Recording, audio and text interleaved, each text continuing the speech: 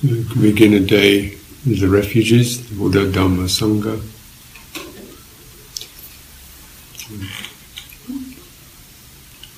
The Dhamma practice, which is somewhat broader than meditation practice, is about establishing the basis and then getting the attitudes right.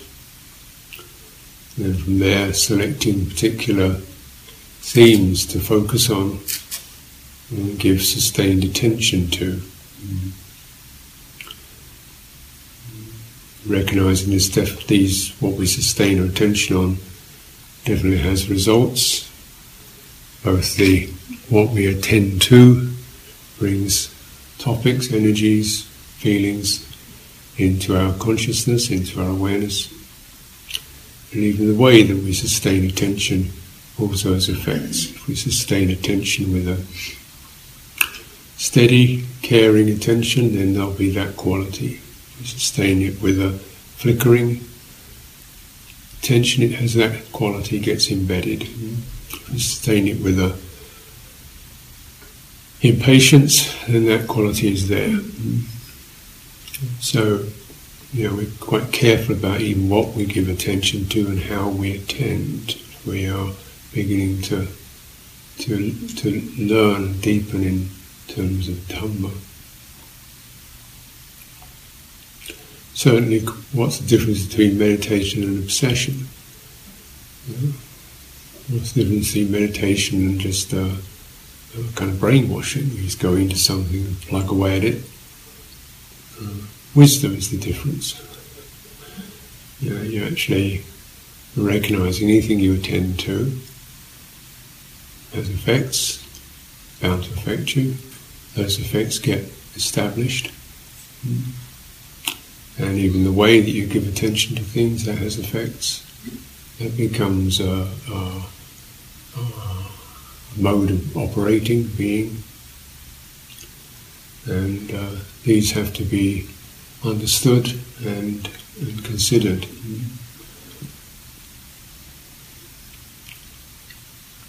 And generally, mode of operation of attention is to hold things, to go into something that we need to do or want to have, and get strongly focused on it. And then when we've finished it, put that down, go to another thing, and so on. So our attention span is normally very much object-based, and depending on whether something is giving us a degree of pleasure, satisfaction, calm or composure. That's all the way it goes, the way it is. But then there's always the next, isn't there? There's always the next one, which could be better, hopefully, than this one. And you can probably recognise there can be kind of almost like flipping through a book, whereby always the background motivation is to get to the next state, which will be better than this one. Have an experience, then have another one after it, so you can build it up. And in the background, the assumption that, well, when I get this done, I'll get to the better one, the next one, or plan for the next one. It could be a vacation or whatever, something. Get to the next one. But as soon as you get to that, you're planning for the next one. And you get to vacation, you're planning what you're going to eat. Even as you're getting something to eat, you're thinking what you're going to drink afterwards, then where you go later, and so on and so on and so on. It's like a scurrying through. And there's a certain sense of buoyancy that occurs through that ability of, free to choose. How wonderful, I can go to the next, the next, the next. What great, how rich I am, how fortunate I am to be able to go to the next thing. So many options, quite excited about that. And then, what happens when the music stops? When you come to a dead-end situation like this. When where's the next thing? Well, the next thing is nothing, just this one was.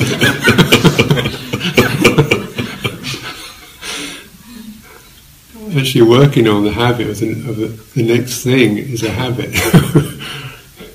That means and we don't really recognise sometimes you can put something in that empty box, but when this next box is actually as empty of progress, of good feeling, the next is just because there isn't a next.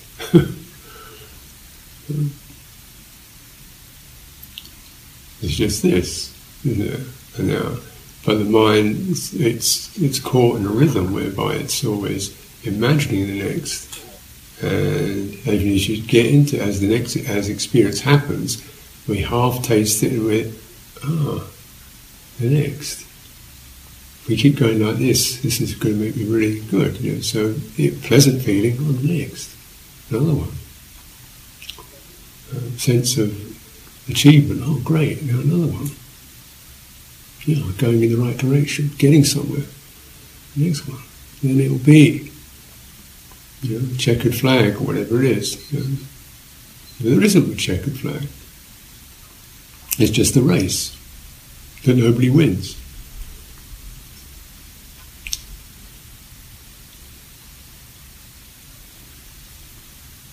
Except to stay in the race and feeling this kind of buzzing along is what we call happiness. Buzzing along with possibilities of the next thing to happen, that's what we call fulfilling happiness.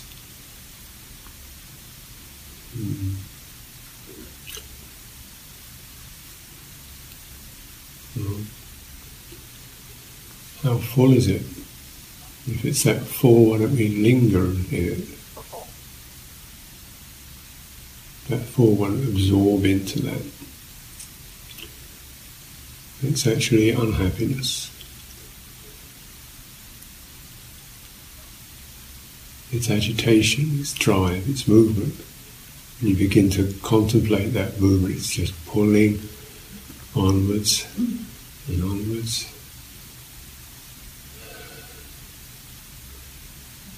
To the next.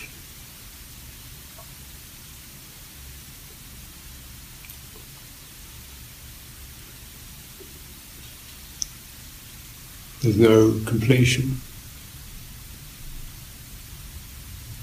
There certainly is momentary highs and then the next. But as long as one can keep having the next, then the illusion is sustainable.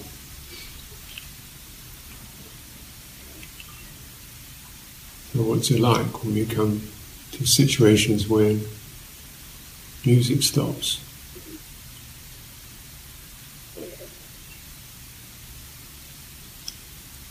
Is that movement to the next guarantee?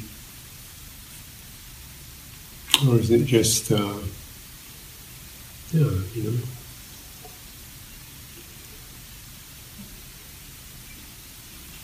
of the draw? You're in situations where there's plenty of sensory data available, one's advantage in that condition. One can keep the music playing. But it takes effort, takes energy, and it certainly eats up a lot of resources, both one's own energies and the shared pool of planet of other human beings. What is that? Move into the next thing.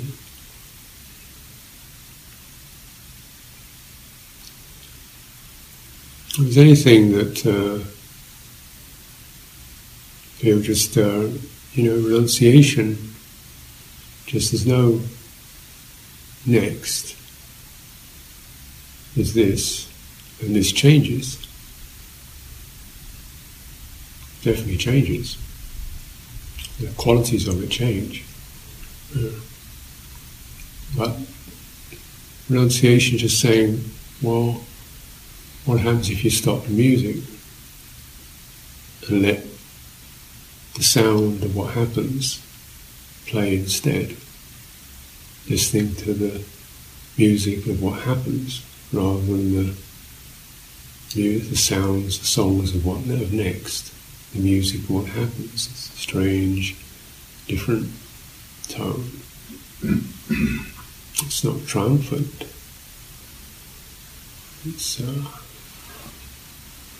But it's the music we need to hear. The sound of our hearts, minds. Certainly, listening to that, one hears or sounds quite a lot of incompleteness, tentative, uncertainties, problematic experiences. But also, you listen to the listening, you sense, there's something straight about this. No, trust that.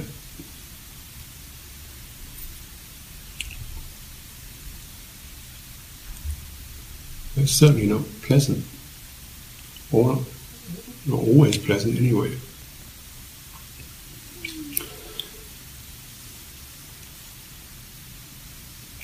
But the intentionality has got an agreeable, resolute, calming, steadying, and increasingly enriched skillfulness in it. You begin to sense honesty, truthfulness, non-aversion, non-grasping, and this is the one to cultivate. This is the one to cultivate. Right intention, right attitude, right where I'm coming from. That's something I can have some say over. I can't really have finally ultimate say over what sounds, sights, sensations are going to come in.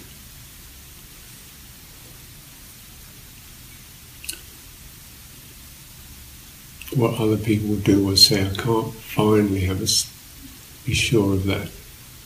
So I'll give it up on that. In a sense of just relaxing about that. I'll deal with it.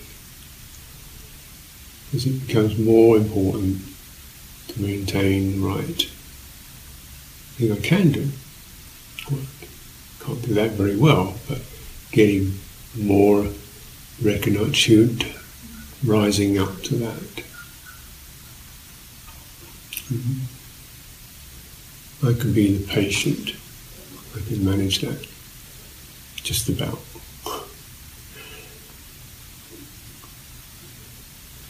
And certainly this is a graduated process, rather like gradually stretching. First there's not much flex, then you've got to just keep leaning into it. It begins to give and flex, and the mind is eminently trainable if we get direct with it and maintain that inclination, because it happens to be honest and to one's own welfare. It doesn't harm others, it doesn't take anything from others. In fact, it inclines towards sharing.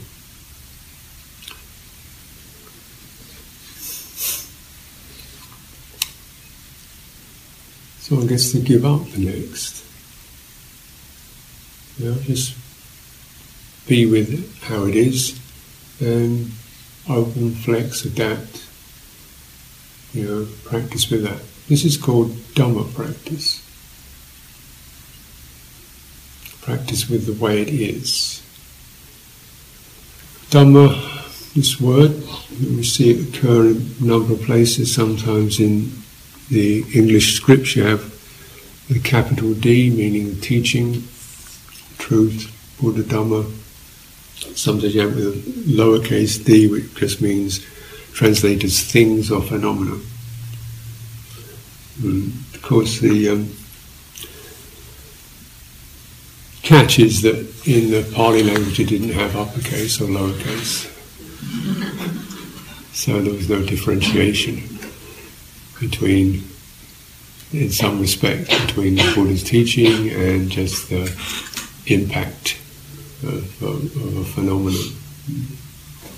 So what's the unifying quality of it? It means direct, the directly experienced.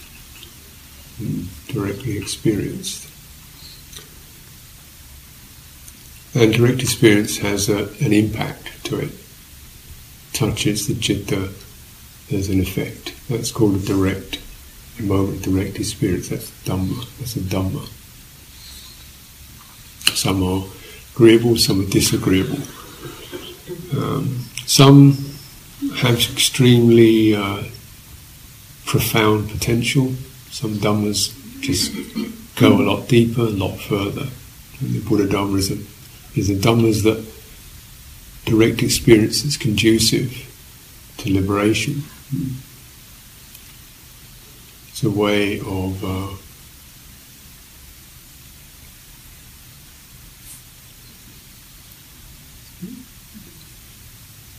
sustaining the Dhamma of the Buddha is a right view, a right intentionality, or intentionality that goes, the impact of that goes deep. So, for example, when we cultivate a Dhamma of non-violence, the impact of that, the definite resolution around it, the sense of apprehending the quality and the feeling of that goes deep. This is why we often determine, say, non-violence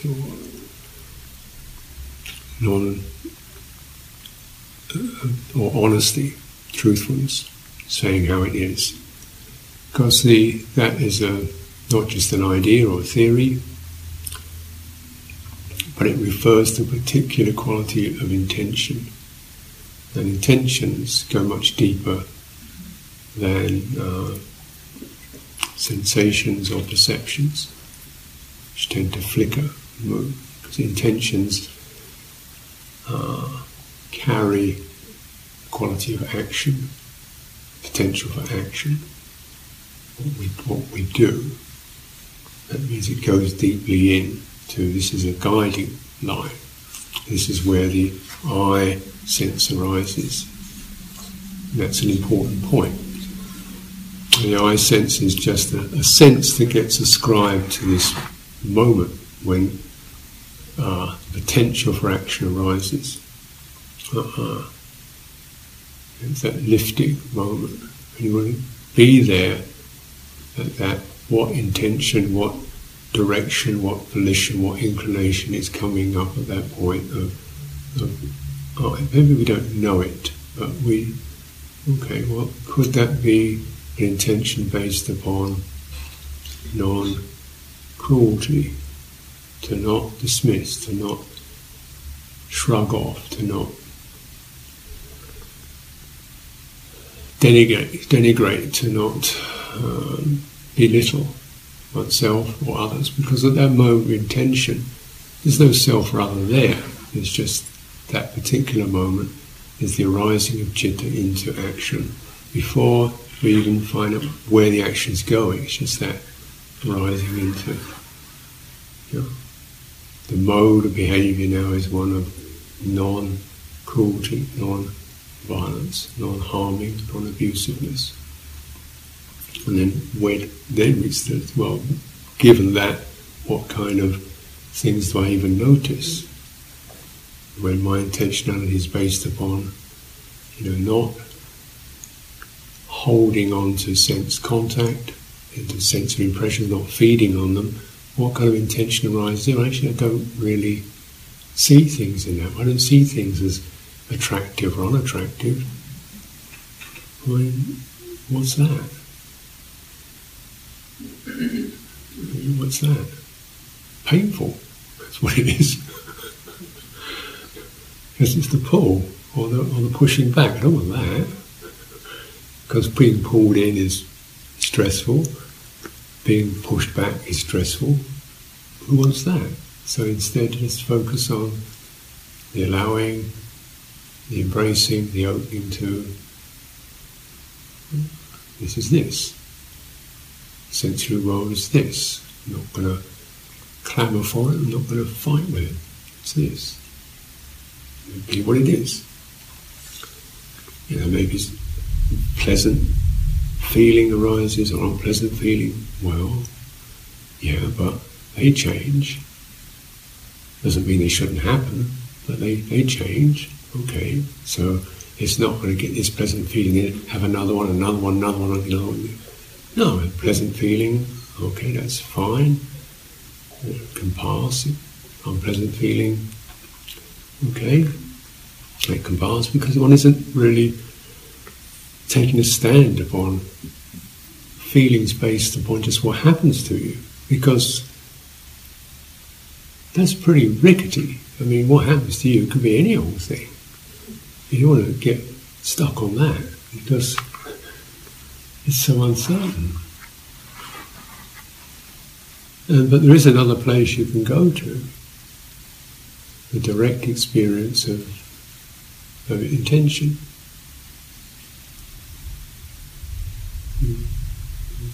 To be attentive, to be receptive, to be alert to recognise the quivering of fear, hostility, threat, craving. No, just step back from that.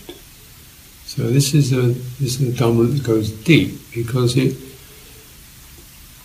brings our citta, our awareness, off the edge of just what's coming, what's sense contact, even its memories and perceptions, just data that's drifting down like rain. You don't get caught in it. It happens. But the most important thing, not just to sit there and let it dump on you, but to have a sense of, right, okay, I'm rising up with some steadiness, some determination, some patience, some resolve, some, kindness, goodwill, or at least repudiation of ill will. And then, okay, what happens is what happens, and I'll be with that. And then there's a certain quality, the pleasure that comes of that. It is agreeable. It is because in there one feels steady, composed, calm, open, unopinionated, not reactive. There's room for it all. You create room, you create space for it all, just by non-engagement in those unskillful bases, or those bases of action that don't go very far, like grasping hold, rejecting, favouring and opposing. It doesn't go very far. I'm sure we all do plenty of it, or done enough of it. Where does it go to? It goes to the next thing that one favours or opposes. And it goes on.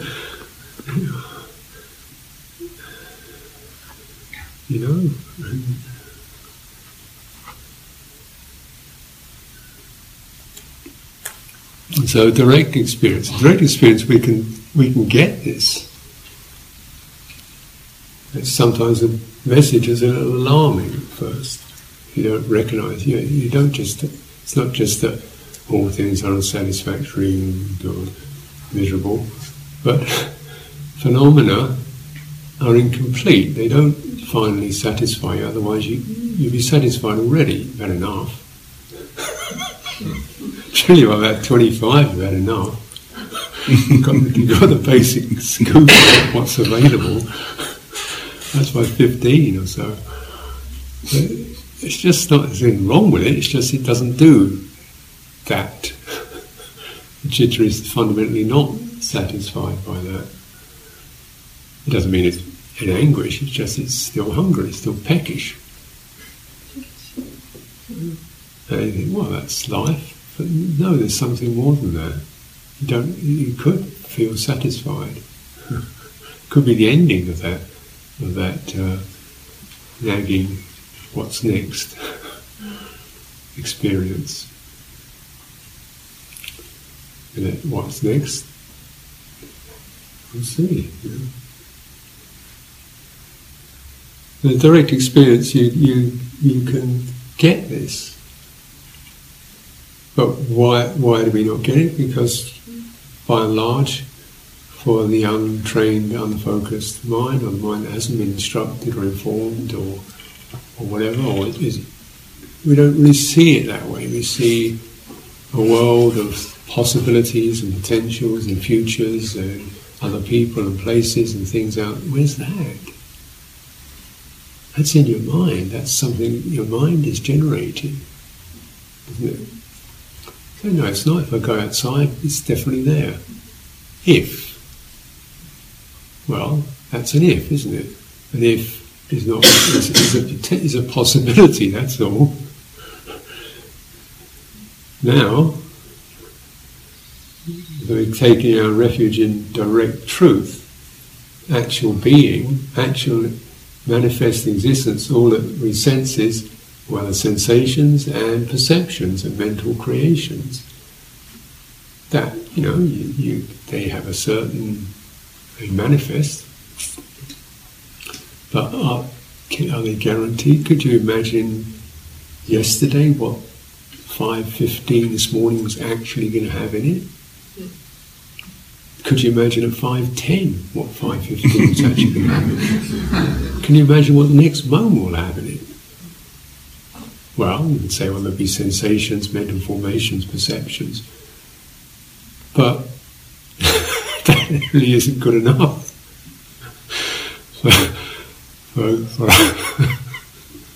Because that's what's happening now. So there's no next about it. It's the same thing. And the quality of the feeling tone that seems so important for us, well, it'll be changeable. It'll be variable. It'll go from interesting to not so interesting, to agree, disagree, keep shifting. So, and we'd like it to be constantly agreeable, constantly, not just on a pure level of sense contact, but also a feeling of learning something, getting somewhere, we're on the right track, and getting those, zoning in, honing in on the rewards, results, and pleasures and realizations and ultimate truth and knowledge. And, well, here you are sitting in some basement in Wisconsin.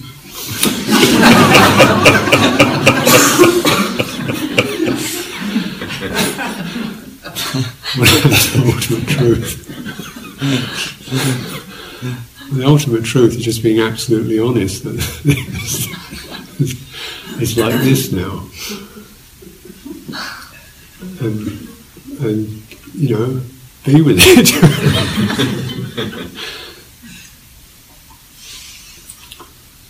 So there's a difference between the direct and the imagined, hoped for, possible, conceived of, longed for, however realistic or that is. It's just the next moment, and that's just a movement of the mind away from directness. This is the process of conceptual proliferation, papancha. There's always this means that goes. That's because he's like that. Categorization of experience into abstractions that we can then store in our heads and take away. Right? And so, by and large, the world is, people operate around that, storing up things as in a conceptual way. And it's like, and just that process of continuing to keep storing up impressions, but there's no final satisfaction. It's like eating menus. Doesn't matter how many menus you have with all kinds of lavish dishes on them. Doesn't fill you up because it's not direct. And the awakening Dhammas that are direct, that are inclined towards realization, not just realization but also fulfillment. It's called paramatta, which means for one's fullest benefit, the ultimate benefit. So even words like truth and so forth, it gets very conceptual, doesn't it? Truth is a concept, accurate idea, accurate description of things. Well, but satya isn't really that. It means the absolute, authentic honesty of how it is at this moment, recognizing it's only, it's a frame, it's a category, which is like other categories. It's empty, it's open, but it doesn't keep shaking and projecting into the next. It just sustains. And when you cultivate like that, what's going to sustain that? Well, needs to be some sense of support, confidence. This is okay. Trust it. If you don't know, trust it. Just give it a little more trust. Because you've seen other people do it. You've heard this is possible. You've perhaps been inspired by others who do that. So you've got some possibility of faith, and you consider the people who do that, actually they are reliable people, or people you can respect. Okay, well, I'll give it a go. That's called faith, very important, support. We recollect the example of the Buddha as a presenter of this. See, well, certainly many qualities there that one can respect. Somebody must have done all this, to get all this stuff down.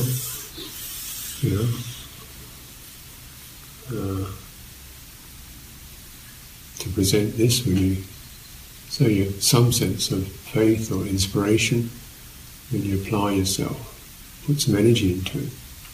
What they're saying, maintain harmlessness, maintain attentiveness, maintain non-grasping, is to be open to things, don't just keep contracting around things. This would be for one's welfare. It's a very powerful process just to not contract, grip, accumulate. It has very profound effects on the way the mind operates. First, the mind feels very unsteady with all that, like give me something to hold on to, What's there to hold on to? Well, just step back a little bit and experience the quality of openness itself. It can be frightening, anxious, because I want something to feel empty, not enough yet. Well, just wait a little bit with that, and you begin to see in the openness you can detect, because the mind is no longer so cluttered and so crammed and so speeding onwards. Well, just detect the presence of your own, of this body as it arises in consciousness. See where you get most steady. So you learn specific application with the intention to just stabilize in this shaky present, to find something that, even though it's changing, it's got a steadying tone to it. You go for the tonality of steadiness, ground, because you realise, the mind finds it very difficult without that. It's very difficult not to just start spinning out, grabbing, remembering, planning, just finds it very difficult to sustain. So just give it some support. That's kind. And support here isn't going to cost you anything. apart from a little effort. It's not going to take them from anyone else. Maybe they get bored you, that's about it. But there's something that you can be with for a lifetime. And breathing in, breathing out, it's going to go on until the show stops. But this time round anyway. So that's a fairly good investment. There may be another breath. There's a possibility. If there isn't, then there's no worries either, because it won't be there. So, just to be with that, the fullness of that, and realise, it's not so exciting or interesting or stimulating, but it does train one to deepen attentiveness and to sustain a quality of deep listening and being with, and also appreciate and begin to be enriched by steadiness rather than bored by it. The mind becomes more sensitive, and we experience in this very body, when it's breathing, we experience something that's helping us to release profound, ingrained habits of grasping attention that holds on to things, attention that's feverish for another thing, attention that gets restless and impatient, attention that just gets bored and indifferent, attentions that spin out into speculation. So, it's helping us to release that. The mind is steady, clarifying. Because of that, it becomes far more reliable. It's found some ground, therefore it's not constantly seeking something to give it ground, because it's there. And if we don't have that, we must, if we don't have that inner ground, we must try to find that sense of solidity in accumulation of sights, sounds, tastes, touches, projects, ideas, opinions, views. Because, the mind is a fundamental need for ground, because it has none. And without that, we just can't organise. It's madness. And it's, you can see this. When people really lose it, panic, outrage, fundamentalism, who are just spinning out into total theories and fantasies based upon fear, panic, craving, opinionatedness. What's that? It's madness. Literally, the mind without solid, substantial ground, without grounding, is mad. It's not mad in a derogatory sense, almost like a sense of compassion for that lost creature. It's going to do all kinds of harm.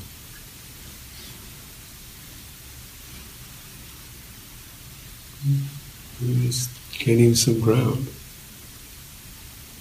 direct experience of it, not an idea of it, but ground is in this moment when you're pausing, steadying, releasing. What do you find? What's there?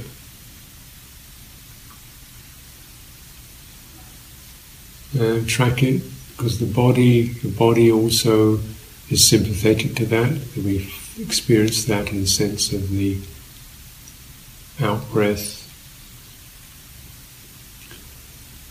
the sense of having support, physical support beneath our bodies, the sense of occupying a place. It's here.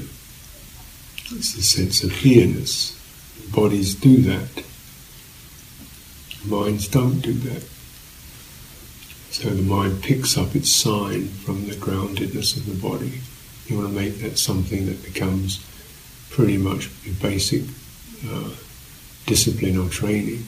Get grounded. And then From there, your mind picks up that tone, that quality. This other stuff is just if and maybe and but and possible and should and ought. Where's that? Yeah. What's that? How useful is that? And then grounded mind recognizes these formations are impermanent.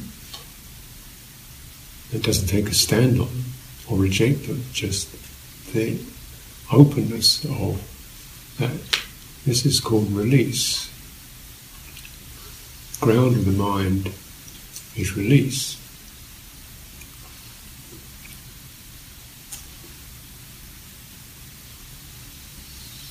And the deathless. In the Buddha, the deathless is just this.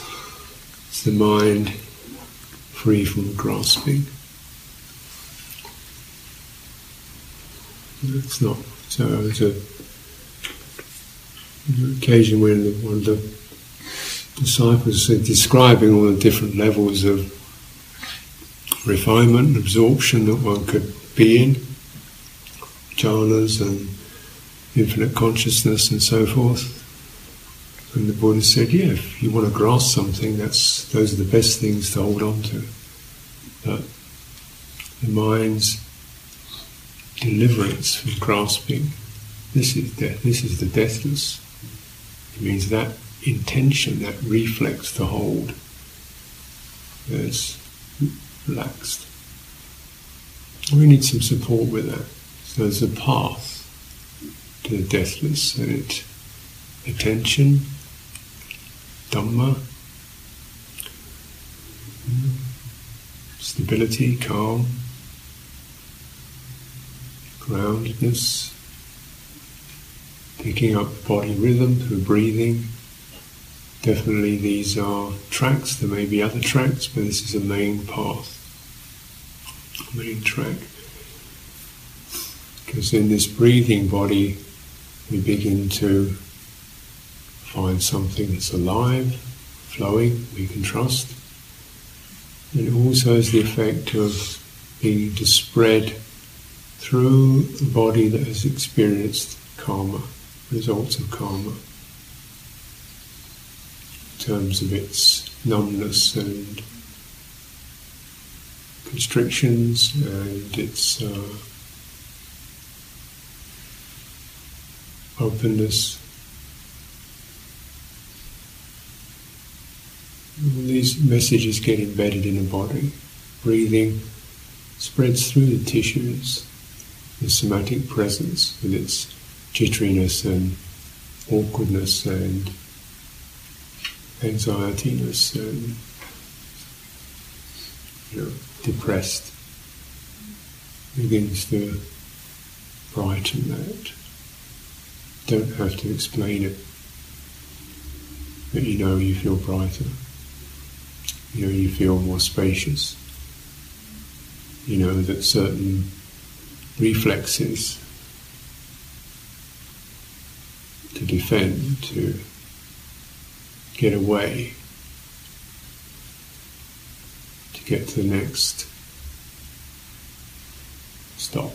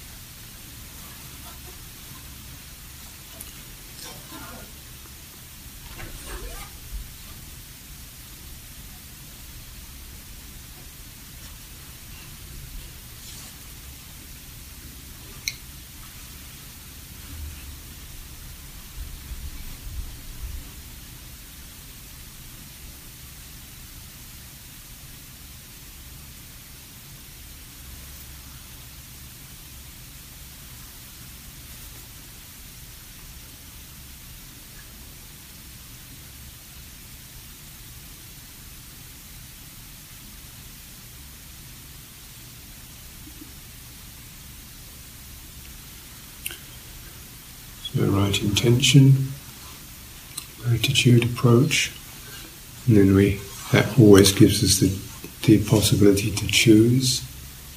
We're choosing what now causes afflictive dhammas to decrease, these dhammas that obscure, blind, distract, and what sustains, what now can sustain dhammas, direct experiences that conducive to calming, to opening, to realization. Then you pick up the signals from your citta, where it's struggling, where it's brightening, and that's what you follow. Messages coming from the heart.